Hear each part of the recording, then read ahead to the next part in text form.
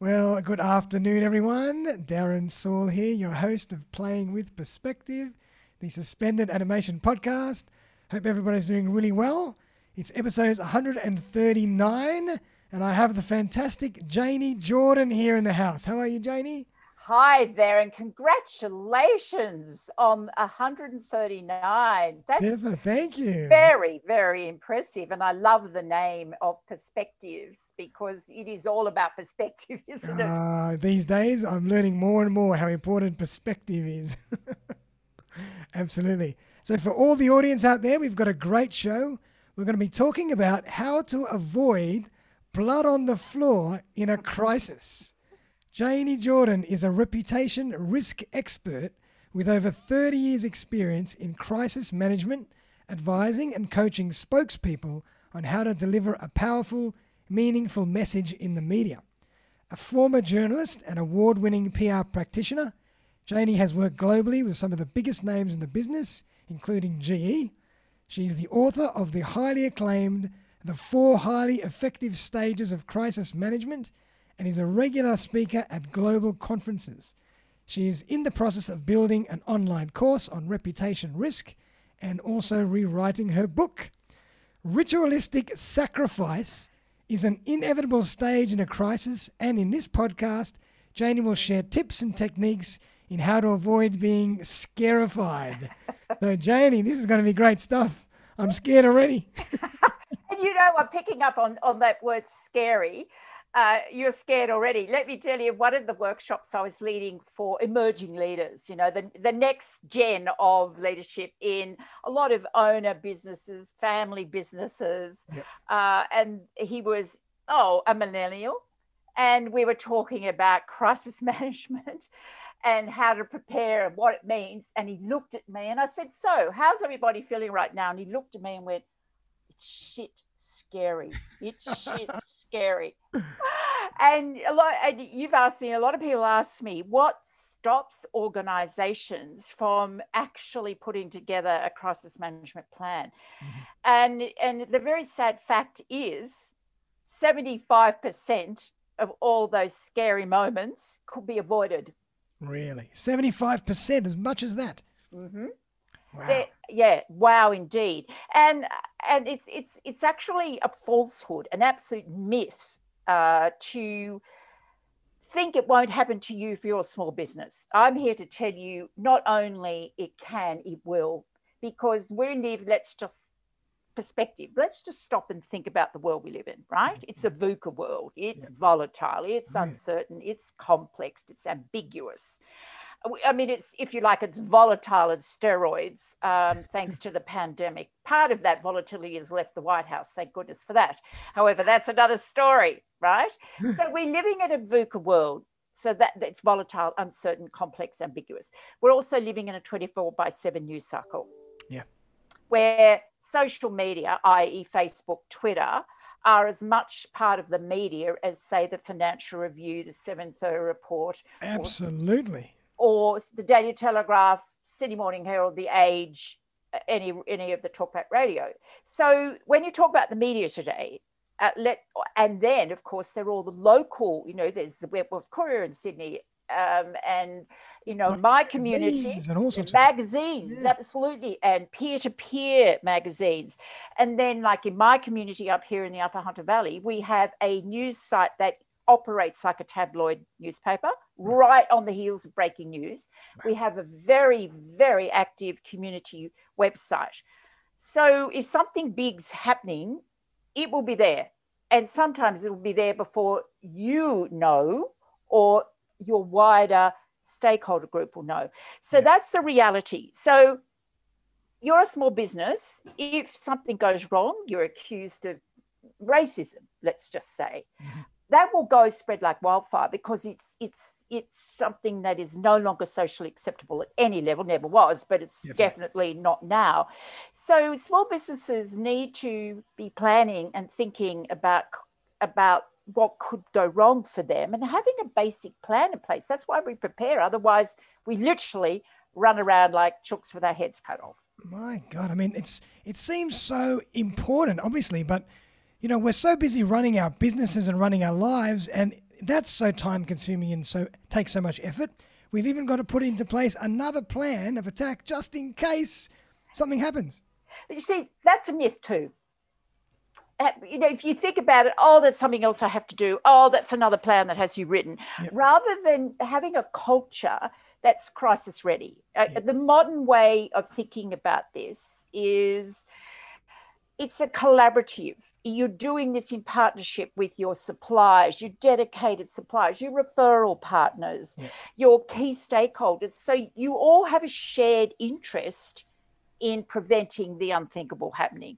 So if you just take a small example as like a culture of a small or medium-sized business, if everybody is looking out for one another, overhearing a mate's, making a disparaging remark about a First Nations person, a woman, a person with disability, then that's a risk. So you can be crisis ready if you change culture and go, that's unacceptable here. Gotcha. And so you're actually, which means ultimately the ultimate modern organization anybody in that organization can declare a crisis because everybody understands the expectations, the behavioral outcomes, and will cling to the values because they're lived. True. Totally, I agree with you. And it's all about the common purpose and the common culture and the common philosophy. And if we live that with truth, we should always be prepared for any potential crisis, and we probably won't get into anything because we're all, on the right path. Absolutely. Now that's the ideal, isn't it? And unfortunately, human beings are imperfect, aren't they, Darren? We're imperfect. So therefore, we're going to muck up. We're going to stuff up along the way. And we'll make assumptions. I mean, I'm trained in this, and I made an assumption that actually didn't cause a crisis, but it could have easily, unless I'd asked a follow-up, why? What do you actually mean? So it's actually part of being really understanding reputation risk and avoiding blood on the floor is actually courage. It's called courage to speak up, and it's called courage to question and courage to ask that why and why again. And if you actually give yourself permission to take that step up and even ask the why of your leader, your boss, and go, can you please help me explain? Or I seem to have offended you. Can you tell me more about what's happening right now? Rather than going, oh my God, this is scary. I don't know what to do. So that's the modern way. And that's the way that society actually wants us to behave now. That's what research after research after research says. Be authentic. Yeah. And in other words, communicate. Just communicate. Yes. Now let's unpack. Absolutely. Well, it's simple and complex, isn't it? Yeah, absolutely. Because communication, everybody communicates. We can't stop ourselves from communicating. So let's unpack that. Communication is intrinsic to crisis management. Communication is intrinsic to business and success or failure. And let's not get down the personal route, but just talk about business for a moment. Definitely. Yet, so few people do it well. Yep, I agree. Most people talk in jargon. Most people will talk too long. Yep. And fail to bring alive their communication with either authenticity or anecdotal evidence. Yep. Now, in a crisis, you've got to communicate very effectively and very quickly. You've got to communicate the decisive actions you've taken. And you've got to be clear about your message. You can't dance around and play behind words. Well, absolutely. The golden rule is take responsibility and act fast. Yep. Number one golden rule. And act fast, what does that mean? It means today, if something bad is in the public domain, and we discussed earlier, it could be Facebook, a blog, a radio, it could be anywhere today. If something bad is in the public domain, you have 15 minutes only. That's it. To respond. Otherwise, 15 minutes. That's why developing a crisis-ready culture is really, really important. Wow. And I'd love to, I'll ask you this a bit later on because I want to get into a few topics that put this in context, but I'd love to know how easily or what's the success rate of actually trying to rectifying things if you catch it within 15 minutes. But I'll get to that a bit later on. Yeah. But let's chat a So bit. just on the fifth, yeah. So just though, before we leave the 15 minutes. So if anybody's just come in the 15 minutes, it's how long you've got to respond and what's in the public domain. So the implication of that is that you've got to have templates or some empowered. Anybody in your organization needs to be empowered, or at least more than the board, more than senior management team, to be able to act very, very fast. So it means change your way of thinking, change your protocols, change your processes, change your policies. Gotcha. Now, this might be a simple question, or an obvious question, but how do we even know when we're in crisis? That's a very, very good question. Let's think about what a crisis actually is, shall we? Yeah, absolutely. Let's unpack that. Yeah. So it basically is a moment in time, right? It is something has triggered the crisis. Okay, so let's take something big as an example at the moment. There is an explosion on an oil rig in the Gulf of Mexico, BP, and oil is splashing all out into the Gulf of Mexico and people are dead, right? It's a triggering event. It's a single moment in time, and it has to be big enough to stop the show, whatever the show is, right? Like the Grand Prix, the show was stopped in Melbourne last year. They weren't the first Grand Prix, and they're not going to be the first Grand Prix this year in 2021. So it's a triggering event that stops the show. That's what a crisis is. And add to that the media spotlight, the glare of a floodlight, if you like, today, is amplified on your organization. It will be on the victims and how quickly or not you've responded to the situation. So that's when you know you're in crisis. Your phone is pinging. The red lights are coming up on Twitter. Well, the proverbial red lights. There's things on Facebook. Here's an example. Sure. Qantas. You're Alan Joyce. You're the CEO of Qantas. You're in a taxi in Sydney. You're in the back seat. You have your mobile phone. Beside you is the head of investor relations. You've been to an investment meeting, and the share price is going, taking a dive. And Alan Joyce goes, "What the hell's going on?" And there was reports, unverified, unconfirmed reports, that a Qantas plane had crashed. Well, in fact, it hadn't, but bits of the Boeing engine had come apart. Rolls-Royce, who are in crisis all the time at the moment. Anyway, part of a Rolls-Royce engine, bits of the engine from the Qantas jet had fallen into Indonesia. So so that's a crisis. That's a show-stopping moment. The share price is taking a dive. Alan Joyce doesn't know what's going on. He's found out from his phone going off, and it took them a while to scramble and get information. That is typical of how a crisis can unfold today. And you hear the media going, well, this is what we know, unfolding events, breaking news. Yeah. Stay tuned. We'll be back with more very soon. So that you've got it's those first sort of 15 minutes, those first 24 hours are absolutely critical. Because you've literally got, well, I said 15 minutes, but if you stretch it to an hour, you're behind the story, as they say. Yeah. You've got to get ahead of the story. And the story doesn't have to be mainstream media. The story could be your local community at the cafe that's gossiping about you. It's absolutely where the story is. And here's a little tip: pick the panic. Pick the panic. So explain that to us. What does that mean? So a bit of the engine's fallen out of the sky for Qantas. It's landed in Indonesia. And Indonesians are tweeting about it. Who's going to panic? Which your stakeholders are going to panic most, and where will the noise come from? Right.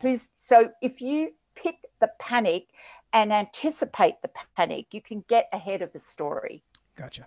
But that's a little bit more difficult and challenging, Darren, if you haven't done that in advance. If you haven't maybe thought up of the top 3 or top 5 bad things that could happen to you that would cause a stop the show type event, then you're scrambling to get contact numbers, email addresses, mobile phone numbers, and you're losing precious time. So even having an up-to-date contact list and knowing who your VIPs are, i.e. people who have to get a phone call from the MD or the relationship manager or someone down the supply chain. Can you imagine what Qantas had to do, and panicking employees, the captain on the plane, he would have to just like walk, so there's a whole lot of things that get triggered. Actions get triggered.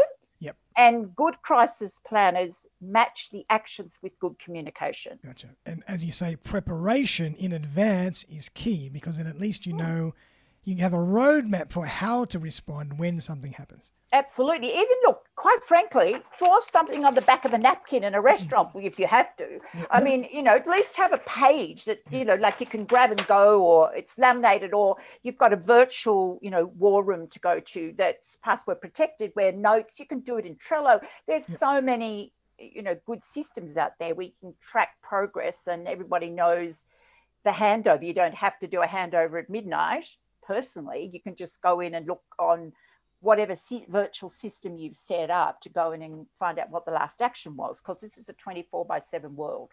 Definitely. Wow, is it ever? So now, ritualistic sacrifice. What on earth does that mean? Well, I'm sure many of us would know who Warren Buffett is, probably. Well, yes, an investment guru, one of the most successful investors in the world. So Warren Buffett has said there will always be blood in the floor in a crisis. So what does that mean? So let's think about the pandemic for a while. Let's think about the Victorian response to it. And we've had maybe 2 health ministers, I think, who've been sacrificed. Yep. Because somebody has to pay for what's happened. Yeah. Someone's going to be deemed to be responsible. So there's always a sacrifice. It is blood on the floor, ritualistic. It's scientifically proven. It's very well known in crisis management circles that someone's going to be given the flick. Dream world. Let's cast our mind back, 3 or 4 years ago, when that dreadful accident happened on the rapid rides. And families, they were tragic, great tragedy when families lost, and it was horrible. Ultimately, Deborah Thomas, who actually I do know that the board, there was a lot of things that went on behind the scenes when only a few of us know about. Anyway, they were gagged pretty well and weren't able to do anything. They were not taking the advice of their very good PR people, an agency. So she ultimately got sacked. Well, she left the organisation, and that's another example of what ritualistic sacrifice is. Gotcha. But it doesn't always have to go that far. No. Oh, no. I mean, if you look, most crises are predictable. Yeah. Well, of course, Mother Nature comes and let's put, natural causes out of it. But most reputation risk comes from bad behaviour. And I'm sad to say, a lot of bad boys behaving badly, because there's many more of them at the top. So, sadly, it's just a statistic, right? Yeah. And that's because ego and power gets in the way, and we all know the repercussions of that. And behaviour, and if organisations have failed to keep up with the social licence to operate, then, remarks about our First Nation people, any Indigenous really, or people with disabilities, or women, and still those remarks. It's the behaviour that can trigger something. It's typically what happens. Yeah, wow. And so now going back to my earlier question, if we really are well prepared and we act within 15 minutes, how well can we really turn this around and step out in front of it? That's the idea. Get ahead of the story. And it's a long time ago, but I think it's worth remembering. There was 2. One of them I'm going to talk about in Sydney. Shell had an oil spill in Sydney Harbour. Wow, yep. It happened late. I think it was 8 or 9 o'clock at night. The news was broken on television. And the night watchman held the first media conference. The night watchman. So that's that. So let's stop right there. There's a lesson in educating and empowering the front line. Where are your vulnerable sites? And if the worst case happened, i.e. big oil spill in the Sydney Harbour, who's going to front the media? Well, at 10 o'clock at night, it's going to be whoever's on duty. Yeah. So very sensibly, they educate and empower their front line. Yep. And have always. And they've had a 20-minute rule actually in their organisation for a very long time. Yeah. So the next morning they're ahead of the story. So then it moves in the second stage, because that's the second stage. After something's happened, the news is out. Then they stepped in ahead of the story with very, very good communication. It is an absolute lesson in how to do it. Right. And they had allies coming out of the woodworks. The then Premier, I think it was, the Premier then was Bob Carr. Yep. And he came out and said, we need a working harbour. Yes, this is unfortunate. Yes, it's tragic. We'll work with work with Shell to clean it up, but we need a working harbour. Yeah. And so their friends came out. So that was a good case. And of course, one of the most famous of all is Johnson & Johnson back in the mid-80s with the Tylenol being poisoned. Oh. And their responses gained textbook, very fast turnaround. Then, because we didn't have Twitter back in the mid-80s, we barely had mobile phones and computers. I don't know. So they had more time. But nonetheless, they acted very fast and got their story out very quickly. Yeah. And in the movies and in series I watch, they always say, let's control the narrative. That's what that is, basically? Yeah, well, I don't think you can control anything, actually. I can barely control what I have for breakfast. So, but what we can do is manage. Yeah. You know, you can manage the narrative, and it's less is more. So it's really important we give people a way of thinking about the crisis, i.e., is it tragic? Is it unbearable? Is it, I never say unfortunate because no one believes you. Yeah. Or it's disappointing. You know, we're as disappointed as everyone else is about what happened today in the Sydney Harbour. We thought we had a watertight plan and that everything was okay in the ships. Clearly something badly went wrong, and let me reassure you, we're doing everything we can to fix this as fast as possible. Please be patient with us. Great. Yep, absolutely. And so, Janie, I'd love to know a little bit more about how you work. Tell us a bit about how you work and exactly what you do with all that experience in the media. Do you know what? Sometimes I think back, I was a little girl from country New South Wales up in the northwest where we were over 100 kilometres from our nearest town, and I didn't even go to school until I was 11. I did correspondence school. Oh, really? I was shy. Yep. Wow. I was shy. Who would have thought? No way. Who would have thought? And here I am being privileged and blessed and honoured to work with some amazing people on a global scale. So I went from a shy little country girl at boarding school to being a journalist, which I always wanted to do. And then I went into in-house corporate communication. And I learned a lot about how to deal with the crisis because I remember getting a phone call. So I'm young, very young. But nonetheless, I'm the publicity officer, and the company I was working to had decided to put up their prices, but nobody bothered to tell me. Right.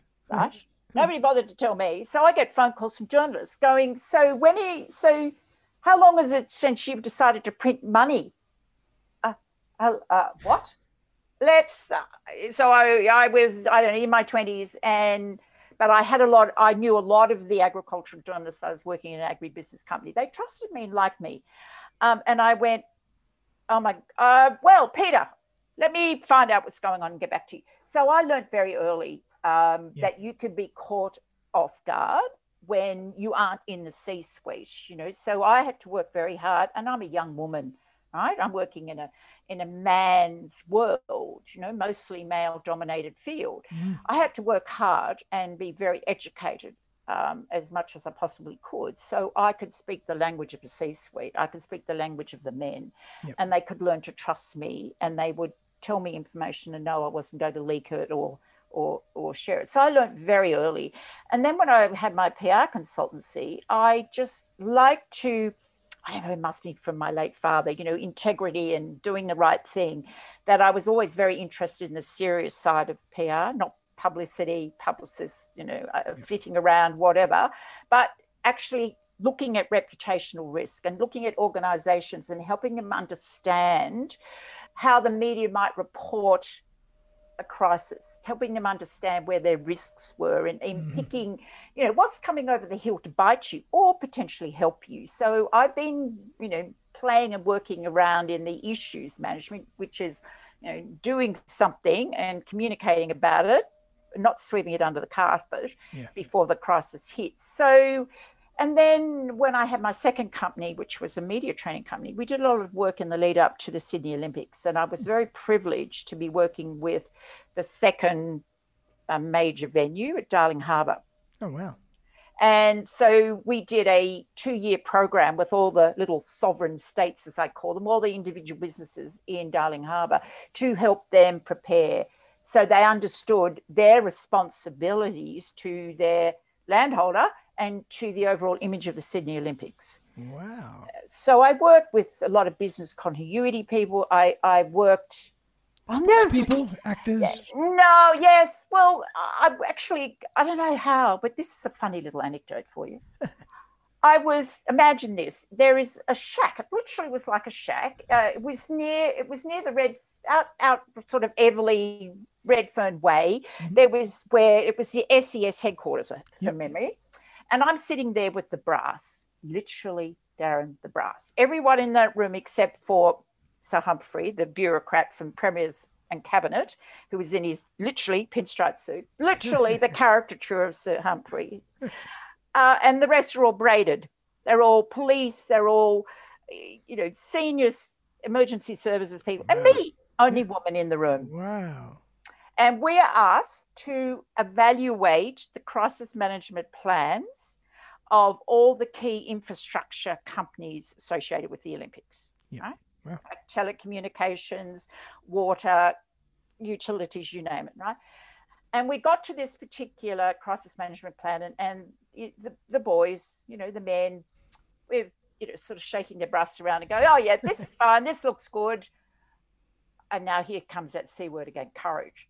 And I looked at it and I went, there is nothing in my bones, my integrity. My father must have been on my shoulder saying, you cannot possibly approve this.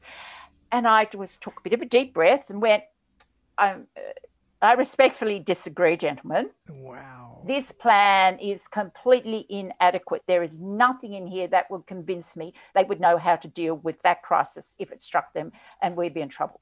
Oh, fantastic. And the room went absolutely silent. And then the Sir Humphrey character piped up and he said, I completely agree with Jane. Send it back. It has to be redone and we need to make sure they know what they're doing. I love it. I love it. And so you work obviously with a lot of organizations, with government bodies, but also individuals with personal brands. Yes. I mean, like a personal brand like Alan Joyce, CEO of Qantas, when the same-sex marriage debate was happening, he took a very active stance in his role, not as an individual citizen per se, but you can't really divorce those things today if you've got a high profile like Alan Joyce, and he spoke out in favour of it. Now, he was criticised. I got a lot of flack, but I actually admire his courage. And survey, like the Edelman Trust Barometer, any of the big surveys that look at reputation risk, look at trust, probably for the last 2 or 3 years, have shown that the millennial workforce in particular, but not only, absolutely want and expect, not only want, but expect their organisations and their CEO to take a stance and speak out. And that actually makes you an attractive company to work for. Yeah, so true. So true. It's a different philosophy, a different mentality now with the next generation, isn't it? Completely. Yes, they expect it. They want authenticity. They want to see the whites of your eyes and trust you. Yeah. Trust. And, I like that. trust. And then you look at Atlassian with Michael Cannon-Brookes. Atlassian are completely transparent. You can go online and all their policies, everything is out there for anyone to see. Now, that's a modern organisation. Now, I understand how you prepare, you've got, match culture, but you've got to tweak it and know that today it's speed, it's not the drug, but it's speed is everything. Speed really, really, really matters, and perception is everything. Definitely. I mean, in this modern day, as you mentioned, it's 24/7 social media, magazines, books, movie, TV stations, radio stations. It's just, we're bombarded. Absolutely. And if you've been a bad boy behaving badly, like, and they were all men, who are leading the BP, they all tried to blame each other, and BP got absolutely cast for that. You end up as a movie. Mm-hmm.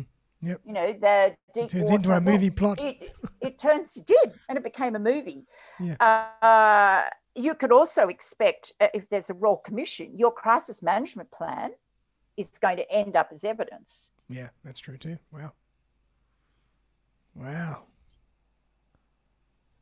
So there's a lot to think about, but but it's just taking a simple step of going, do you know what really works? Preparing, thinking of the bad things that can happen to you. Organizations, employees love to plot and plan. They are, if you get a cross section of your organization, even if you're an organization of 20, just take a little bit of a representation of them and have a brainstorm. And let me tell you, they will come up with all the things that could go wrong in your organization, and they will delight in doing it. And whilst, so you can make it fun. Yes, it can be shit scary if it happens to you without a plan. It is absolutely that. But you can just take some very simple steps. So one, get together a little horizontal cross section of your organization, give them a brief and say, think of all the bad things that could happen to our organization and who would need to know about that, who would criticize us, who would support us, help, hinder. And you've got a basic plan. Then you go, okay, do we have the contact list? Do we have their up-to-date emails? Do we have what's their Facebook page? What are the handles? What are the passwords? You just get the basics, and you've got a couple of pages done. I suppose just like you have an occupational health and safety plan, just like you have a fire drill, you need to have one for crisis as well. Yes, and to think if a fire, because, they will report, there are unconfirmed rumours or unconfirmed reports of a fire in factory XYZ, and then, your suppliers are going to hear your employees, your partners, your children, you just think through. It is actually quite a simple thing to do and can be fun, and let me tell you, it will save you lives and save you money. Here's the golden rule. For every $1 you spend on preparation, you'll save 9 in response. Wow, I love that. Every $1 you spend on preparation, you save 9 in response. I love that. So let's say you spend 10,000, you're going to potentially save 90,000. You spend 100,000, you're potentially saving awfully close to $1 million. Wow, and that's not even including the mental energy you spend. Absolutely. And then you've got people who have, post-traumatic stress syndrome, if they're not properly debriefed. There's hidden costs because of the impact that it has on people at the front line. There's debriefing, counselling, all of those sorts of things. And again, if there's a small organisation thinking about this, going, okay, do we have a psychologist we could call? Is anybody, do we just want to have them, we'll bring in a couple of people, let's have a chat with them. We may never use them, but at least they know a bit about us, we know a bit about them, and we can call them in if necessary. Perfect. I love it. Yep. As you say, just being fully prepared and organised is already 90% of the battle. It is. Yep. It is. And then if you're really serious, you get people in like me who put you through your paces. Yeah. Do a bit of an audit of your plan and just might find something, might not, might just go tick, yep, you're ready. Or a bit of tweaking here and there. Let's do a little bit of a desktop exercise and test it and validate it. Or you really got a big issue here. You need to have your key spokespeople trained, stress tested. Yep.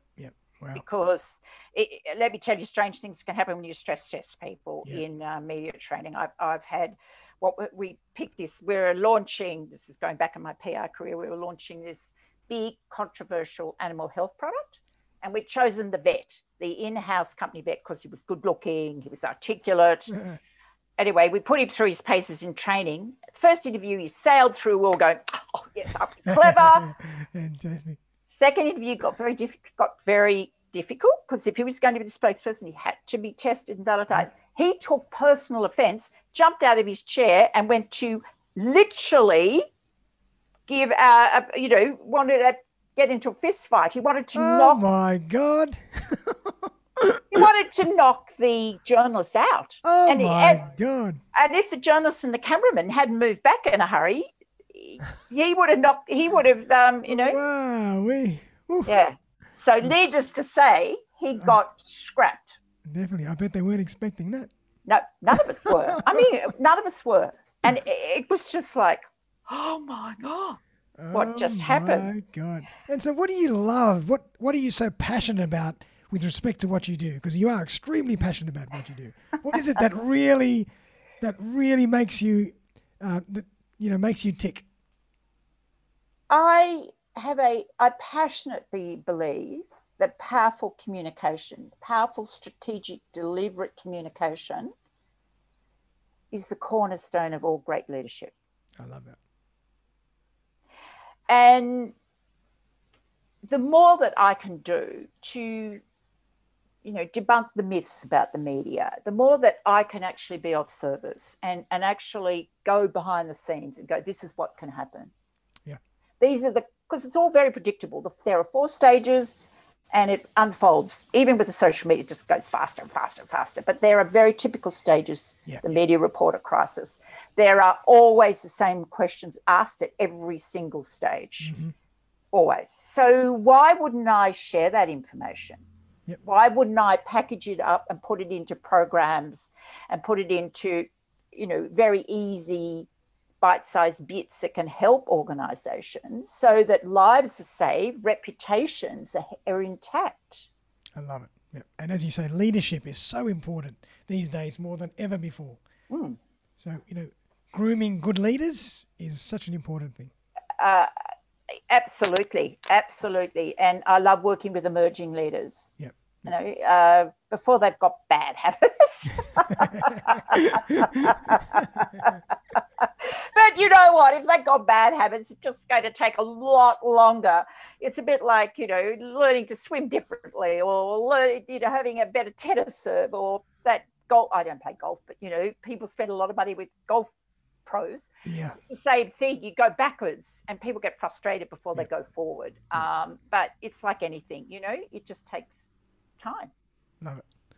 Well, and Janie, tell us a bit about your book. How can we find your book? And tell us a bit more about it. Yeah, the book is 10 years old now. Wow. Yeah, I know, but the principles never change. Take responsibility, act fast, be authentic, have empathy, and know when it's a crisis as opposed to a bit of bad publicity. Yep. So the principles that are in my book and how to do a really good media interview in my book, the 4 highly effective stages of crisis management, but updating it now with case studies that are more relevant, more about the social media, what to anticipate, how Twitter works as opposed to how Facebook works. Facebook is like a big street party, really.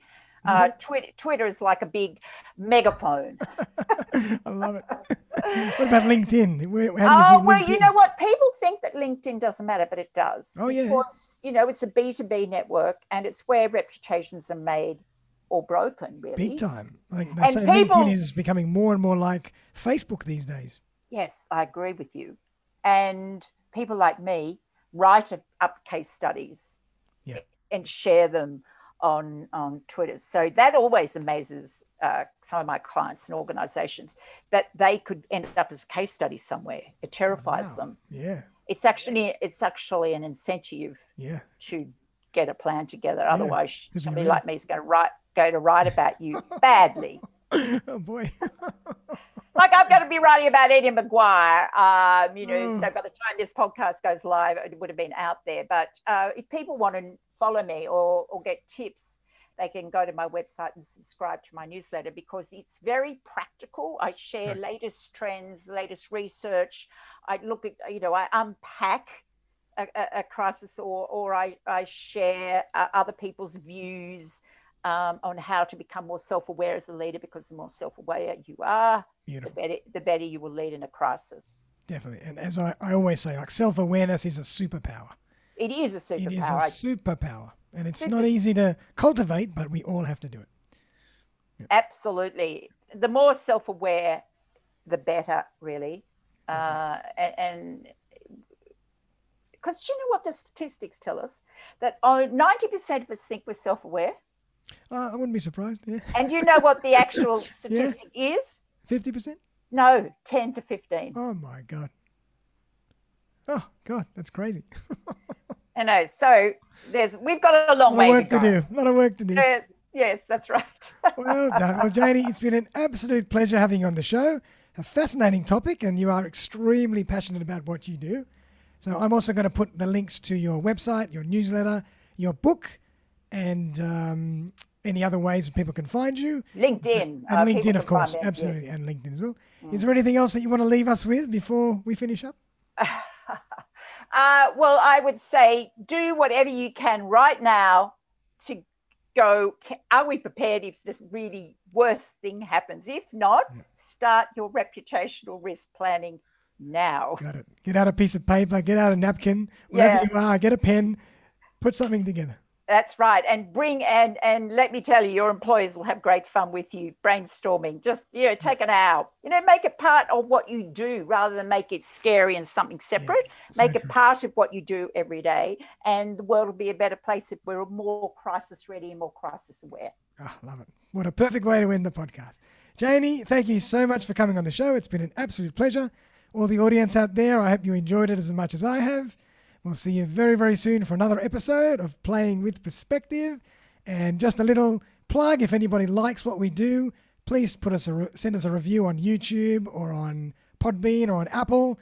That's what helps us keep the show together. So thanks, everybody. Have a great one. Janie, thank you again. My pleasure. And we'll see everybody very, very soon. Bye for now.